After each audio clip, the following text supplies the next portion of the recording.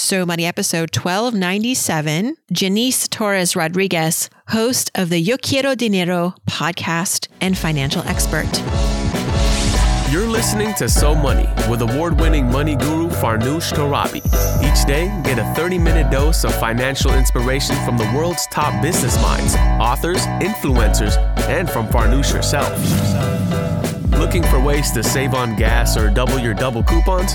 Sorry, you're in the wrong place. Seeking profound ways to live a richer, happier life. Welcome to So Money. We've seen what the cycle of struggle looks like. We've seen what the paycheck to paycheck lifestyle looks like, and we're just not really into that vibe. Not into that vibe. I'm not into that vibe. Only good vibes on today's podcast. Welcome to So Money, everybody. I'm Farnoosh Torabi. I'm excited to introduce to you, although you probably already have heard of her, Jannese Torres-Rodriguez. She is a nationally acclaimed Latina Money Expert, educator, speaker, writer, and business coach. She was an accidental entrepreneur after a job loss led her to create a successful Latin food blog called Delish D'Lites. And now she helps her clients and listeners build successful online businesses that allow them to pursue financial independence and freedom. Jannese is on a mission to educate marginalized communities on topics like entrepreneurship, investing, and building generational wealth through her personal finance podcast, Yo Quiero Dinero. The podcast has been featured by BuzzFeed, Business Insider, NextAdvisor, Grow Magazine, and Bankrate. And now, So Money. Jannese Torres-Rodriguez, welcome to So Money. Thank you so much, Farnoosh. It's such a pleasure to be here. I have to say, the platform that you have built, empowering women, in particular Latina women, and everybody really, but that's like your core. I love it. I just love watching you. I love hearing you. I think I just want the world to know more about you, which is really why I have you on this show, because I want to just spotlight all of your good work. Congrats on everything. Thank you so much. That means so much. And it honestly just still blows my mind that the podcast is having such an impact. And I really do think it's because we're talking to people who want to be spoken to about money. It's not a coincidence that in the last few years, I'd say, I've seen a lot more voices in the Latinx community come through to talk about money and investing and the power of building wealth. What do you think is driving this growth spurt, which I hope becomes exponentially more, but there is a trend here. Are you picking up on it? I am. And I think it has to do obviously with the pandemic first and foremost. People are thinking about money and just their livelihoods in ways that they haven't necessarily had to reflect on in a long time. And I think the millennial generation has had access to information when it comes to financial literacy and education that previous generations just haven't had. And Latinos are no exception. Like, we are being exposed to all these concepts and we're quickly realizing like, oh, this is not stuff that we've been learning, but we probably should, because we've seen what the cycle of struggle looks like. We've seen what the paycheck to paycheck lifestyle looks like. And we're just not really into that vibe. Not into that vibe. I'm not into that vibe. Let's start with your podcast, Yo Quiero Dinero. Apologies, my Spanish is not great. I took French fantastic. All through high school and college. But tell us about the podcast and what are the stories that you like to illuminate on the show? Yes. So the podcast is for what I call the modern Latina. And so the modern Latina for me is a woman who is really comfortable like owning her power, is comfortable talking about money, is comfortable challenging the patriarchy, challenging the machista, that whole vibe that is really associated with our culture, and who is just ready to build a legacy that her ancestors haven't been able to do. And that is through empowering herself with education and inspiration and community. And so that's what I'm trying to do on the podcast. We highlight stories exclusively of people of color, and we are talking about building wealth through investing, through entrepreneurship, through debt repayment, and just creating a space where for the first time, and I think a lot of people are resonating with the podcast because of this, we're not talking about money in a way that feels like you should be ashamed of it, like there's guilt associated with it. We're challenging all of the stigma that's associated with money in our culture and making this a place that we can talk about it in a way that is just open, honest, and authentic. Can you dive more into what are these cultural obstacles? Because I think every culture has their own set of problems when it comes to fighting against whether it's patriarchy or tradition. But what are some of the specific things you are highlighting that affect Latino women when it comes to learning about money and feeling more in control of money? Yeah. So the first thing that I always ask my guests is like, tell me your money story. Like, what did you learn about money growing up? And I cannot tell you how many times it's just the same narrative. I didn't learn about money. And when I did, it was something negative. It was like, there's never enough, that wealth is bad, that wanting to be rich is negative. There's cultural nuances when it comes to, is it even appropriate to manage money as a woman? Right. Mm-hmm. I know a lot of us, we have just seen the fact that like the women kind of take the back seat to money management in our households, and our fathers or the men in our lives are like the ones that are supposed to be quote unquote qualified to work with money. And we know that that's not actually the case at this point. They don't know what they're doing either. And so it's just that lens of money having this negative connotation. That's something that we have to recognize first and then fight through to then feel empowered enough to take back the control of how money interacts with our lives. I was also reading a statistic that breadwinning Latina moms are increasingly the norm in this country. Are you exploring topics on that front? Yes, we have spoken to many women on the podcast who have come to the realization that, yes, this is something that's happening. It's a cultural shift in our community. Women, especially Latinas, are getting higher levels of education than men, and therefore they are getting access to better paying jobs. And so it is something that is increasingly common. We speak to single moms, we speak to working mothers, we speak to women who don't want to have children and everything in between. Your story of how you arrived at this place of thought leadership and giving advice to women was a little bit accidental. What was your journey, and what was the unexpected move or occurrence that catapulted you into this sphere? Yeah. So I was a very traditional kid. I grew up, got a good job, went to college, did the whole thing, got all the things off of that checklist of what success looks like and what the American dream looks like. And I found myself about 26 years old in a career that I was truly just not passionate about. And so I would walk into work every day, like hoping to get fired. And it happened, right? Manifestation is real. Wish for. Yeah. Exactly. And so, up until that point, I feel like I had been doing all the things that would make me like the good child, the responsible adult. And the layoff, while it was shocking, it was also the best thing that happened to me, because for the first time, it allowed me the space to really like think about what I was doing with my life. Did I want to continue down this path of just like getting jobs, working a 9 to 5, waiting till I'm 65 to retire? And I quickly decided like, I don't know if this is for me. So about 6 months before that layoff, I had started a food blog. And so with this time that I got from being laid off, I dove into what it is to create an online business. I started learning about food blogging and running a digital business and marketing yourself on social media. And as a result of that, and being able to monetize that, I became aware of like entrepreneurship for the first time. And I have been hooked ever since then. And so now that I'm a business owner, I'm a podcaster, I'm a speaker and a writer, like that whole journey is a direct result of me learning the power of entrepreneurship and how we can actually earn money outside of a 9 to 5, which just was not a concept that I had even been remotely exposed to as a kid. And so now I try to teach people about the options that they have when it comes to this process of earning income. Doesn't necessarily have to rely on a 9 to 5. The food blog, is it still up and running? It is. It is a big part of my overall side hustle empire. So it's the angel investor to all of the other fun things that I want to do. And it's what I use to launch my podcast. Delish D'Lites, right? Yes.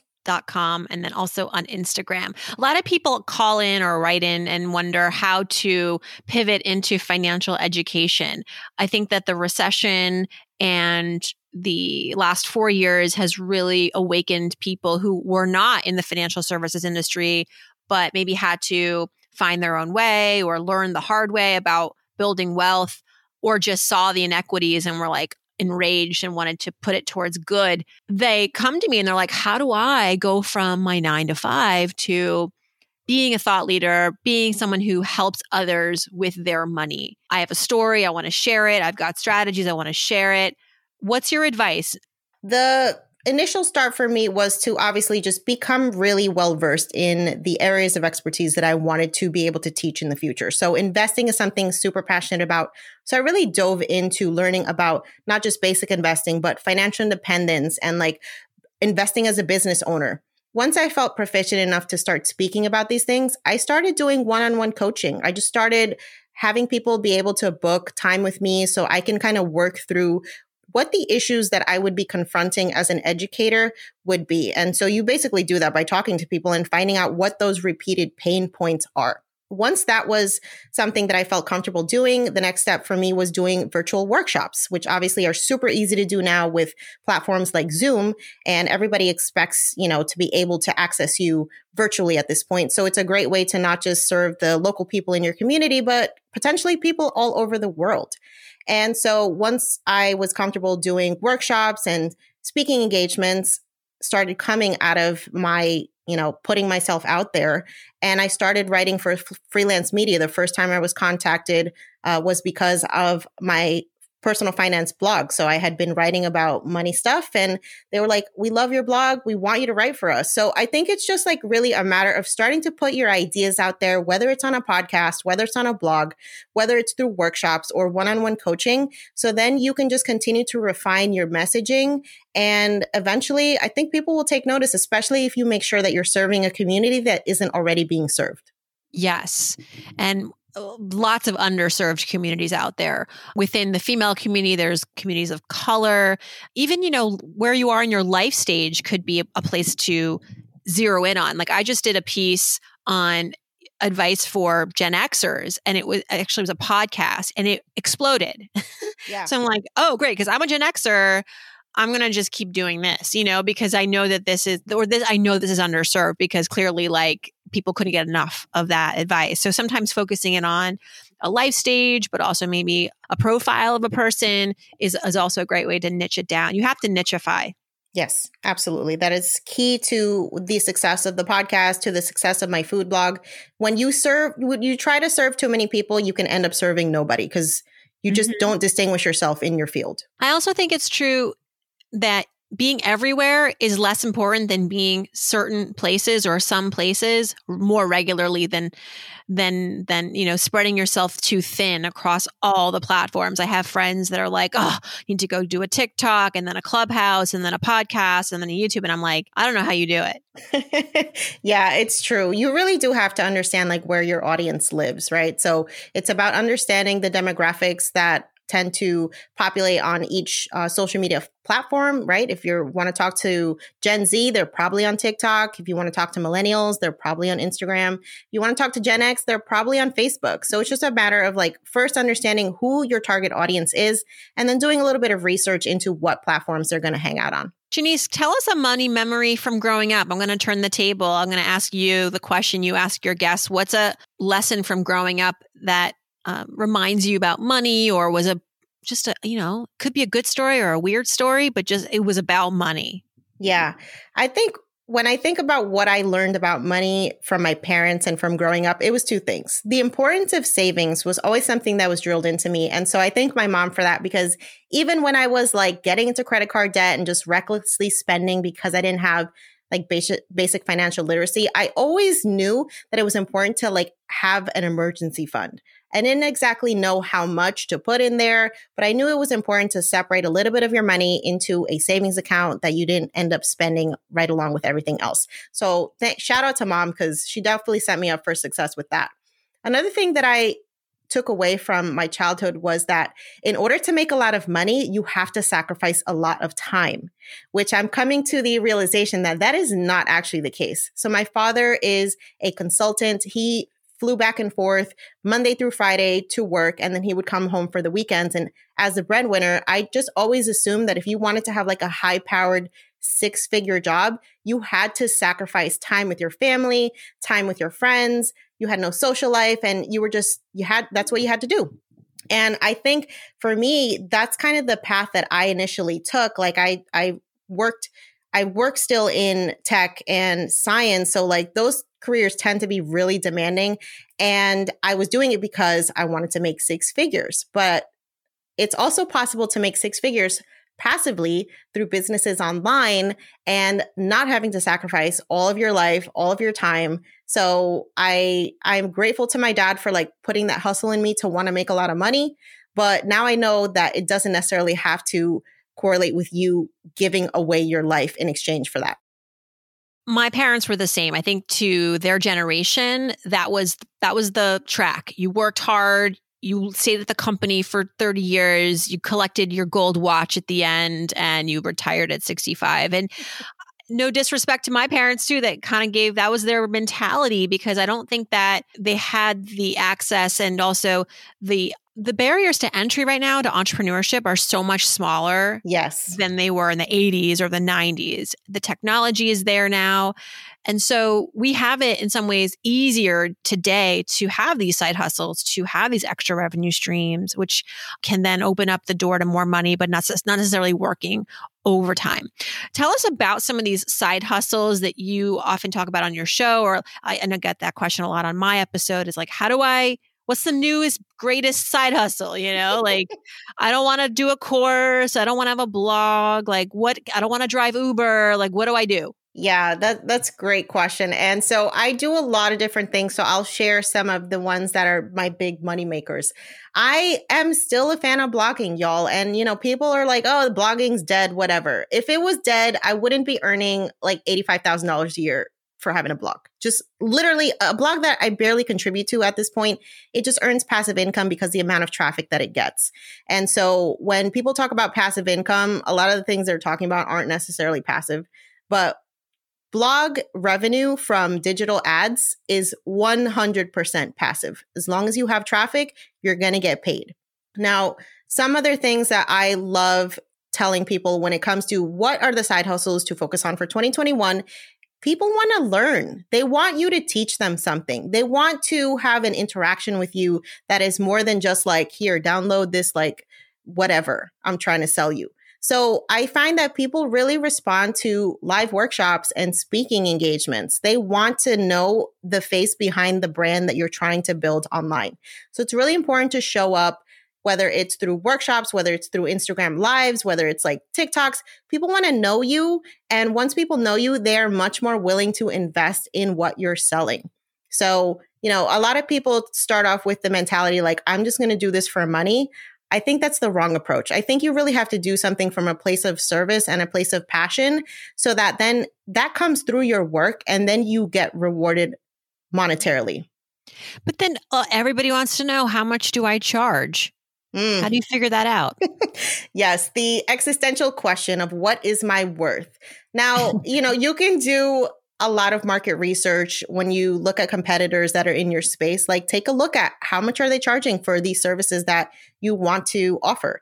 Obviously, when it comes to getting your first customers, you might have to be okay with giving your services away for free in exchange for testimonials, because people want to hear, like, what is it like to work with you? So if that's something that you need to do, that's fine. Just don't make it a habit to give away your services because you don't feel comfortable requiring some kind of monetary investment to interact with you. I've seen people who have a couple hundred followers on social media charging $9, $10, $15, $20,000 for consulting with them because they've branded themselves as an expert. And so it's like the money comes as you are able to just own your expertise, your confidence, and be unapologetic about what you're bringing to somebody's life. If you're teaching somebody how to invest or how to budget, that's life-changing skills that should be compensated adequately. Right. So asking for a friend, if you wanted to start, let's say, a virtual workshop, 20 people, closed workshop to talk about how to earn more, negotiate, what do you charge for those seats? And maybe this friend is me. Yeah, so I'm actually really big on like not hyperinflating prices when it comes to virtual workshops, because for me, that's the most accessible way to hang out with me and learn with me. So I only charge $27 per head. And for me, that feels good enough that like I am exchanging my time for value, but I'm also allowing access. And I think, it's so important for me as a person who is serving communities of color. Like I want to provide access. I don't want to just have like, you need to invest $1,000 for me to teach you something. So there's different levels of how you can interact with me. Virtual workshops are definitely the cheapest. And then I do more personalized consulting through my digital courses. And then if you want that one-on-one stuff, that's like a 4-figure investment. So that's how I approach that. It's good to have options. I think that's fair. And, you get to attract people at all different levels. If you don't want to invest anything, just listen to the podcast. Exactly. Right. You're so smart. What are your financial goals for 2021? Do you set goals? I had a listener write in and say, I do well. I have a little bit of student loan debt, but really like it's going to be done in 2 years. The interest rates are low. I've got savings. I invest. I do very well with my 401k at work. Should I have a goal? What should I do with my money? And I told her not to freak out. I was like, there is something to be said about enjoying your success. And sometimes the good ideas come as a result of just living your life and being relaxed. Yeah. I'm not a huge goal person because I feel like a goal just feels too final. Like I like the concept of evolving as you grow as a person, as a business. It's important not to kind of box yourself in. So for me, when it comes to goal setting, I have aspirations. It's like, I would love to make $200,000 this year in my business, but am I going to feel bad about it if I don't? No. So I think, it's really depending on like, are you a goal setter? Is that what helps you drive your achievement? If that's the case, then yeah, go for it. But if you're also the kind of person that's like me and you're just like, I have things that I would love to see and let me put my best effort towards them and revisit, midway through the year, close to the end of the year and see where I'm at so we can readjust. I take that approach. What did you look at towards the end of last year that you're working on, or what have your eye on this year? So since I celebrated my first year as a 6-figure business in 2020, my goal is to either match or exceed, because my goal eventually is to be able to walk away from my 9-to-5. So if I can replace that income, then I'll be in a much more comfortable place mentally and financially to be able to do that. From a personal standpoint, I have a goal to be able to make a down payment on a retirement home for my parents. My parents are turning 61 this year. And so I want to be able to do that for them. That's one of my main drivers in building wealth for myself, is to also be able to provide like financial security for my family. And so that's something that I'm working on for this year. That is really cool. And I think that I was reading on your site that having a financial legacy, but supporting your loved ones, your parents, your niece, is really important to you. And it is a bit of a trend within the community, right? And I see this also within, let's say, the Black community, where there are multiple generations supporting one another. There is like a lot of reciprocity, financial reciprocity. Talk about that, and was that something that you kind of understood as a kid growing up, that this was kind of like an important part of being an adult within your family? I always knew that was something that I wanted to do. I wouldn't say that it was something that I feel like is expected of me, but I also am very cognizant of the fact that because of my parents' sacrifices, I have been given opportunities to achieve things that they could have never imagined. And so as someone who was like the first to be able to get not just a bachelor's degree, but a master's degree and get like a great career and build a business, I want to be able to set up my family for future success. The next generations that come, being able to pass on wealth to them and give them the head start that so many other communities have been able to give generations upon generations, but have been sorely lacking from our community. And so that's really the driver for me. I just really want to, and that's why I talk about wealth building so much to people on the podcast and on my platform, because we have the opportunity to literally change the future with what we do now. That is so brilliant, the way that you frame it. I often find that when people lack motivation to save or earn more or ask for that raise, you got to dig deep. You got to find what speaks to them. And that really speaks to people like, wow, how powerful, right? That it isn't even just about you.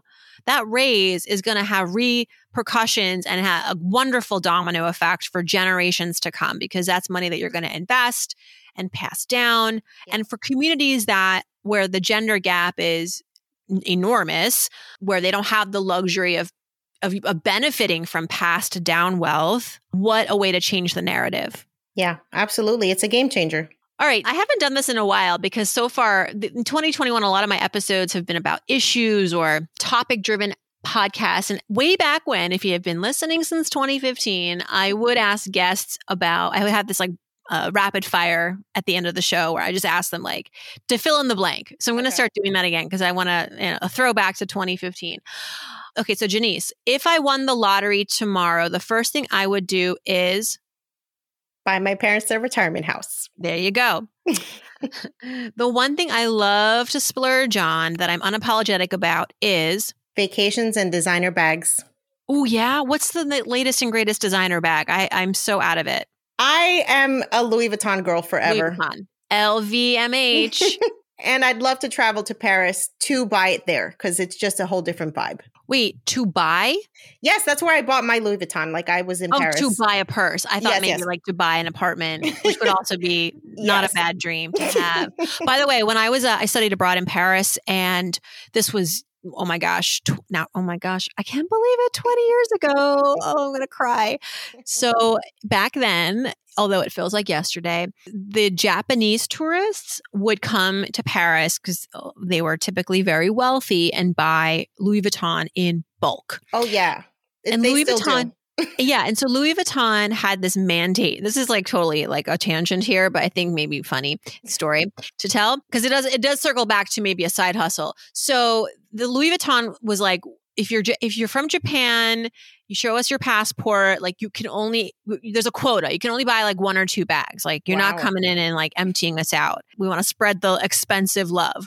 So the Japanese tourists would find people like me or someone just like hanging around the Champs-Elysees and be like, here's $100. Here's the thing I want. They would show the catalog. Can you go stand in line and buy it for me? Because I've reached my quota. So there were people in line that were buying there were third-party buyers for the Japanese tourists. And, That's amazing. When you're 21 in Paris, you might do it for an afternoon because the francs back then went pretty far. Yeah, that's intense. Wow. Anyway, I love that. Little story there. Okay, where were we? Okay, when I donate, I like to give to blank because I give to food banks because hunger is something that we should not be confronting in this country. There's way too much money here for people to be hungry. And I love contributing to the performing arts, and they need our help more than ever because of this pandemic. Oh my gosh, so much. I think about all of the wonderful not-for-profits and causes that it was important to prioritize COVID and everything, but they need to come back strong. Like, 2020 was difficult and 2021 is still to be seen. But yeah, I thank you for highlighting that. And last but not least, I'm Jannese. I'm so money because I am worthy of building wealth. You are. Thank you so much. Everybody check out Quiero Dinero podcast. Also, you're everywhere. You're killing it on Instagram. Are you on YouTube? I am. You are. I mean, everywhere. Just Google her. We'll have all the links on our podcast as well. Thank you so much for gracing So Money. It's been a pleasure. Thank you, Farnoosh. The pleasure was totally mine. Thanks so much to Jannese for joining us. Check out her work at YoQuieroDineroPodcast.com. Hope your day is so money.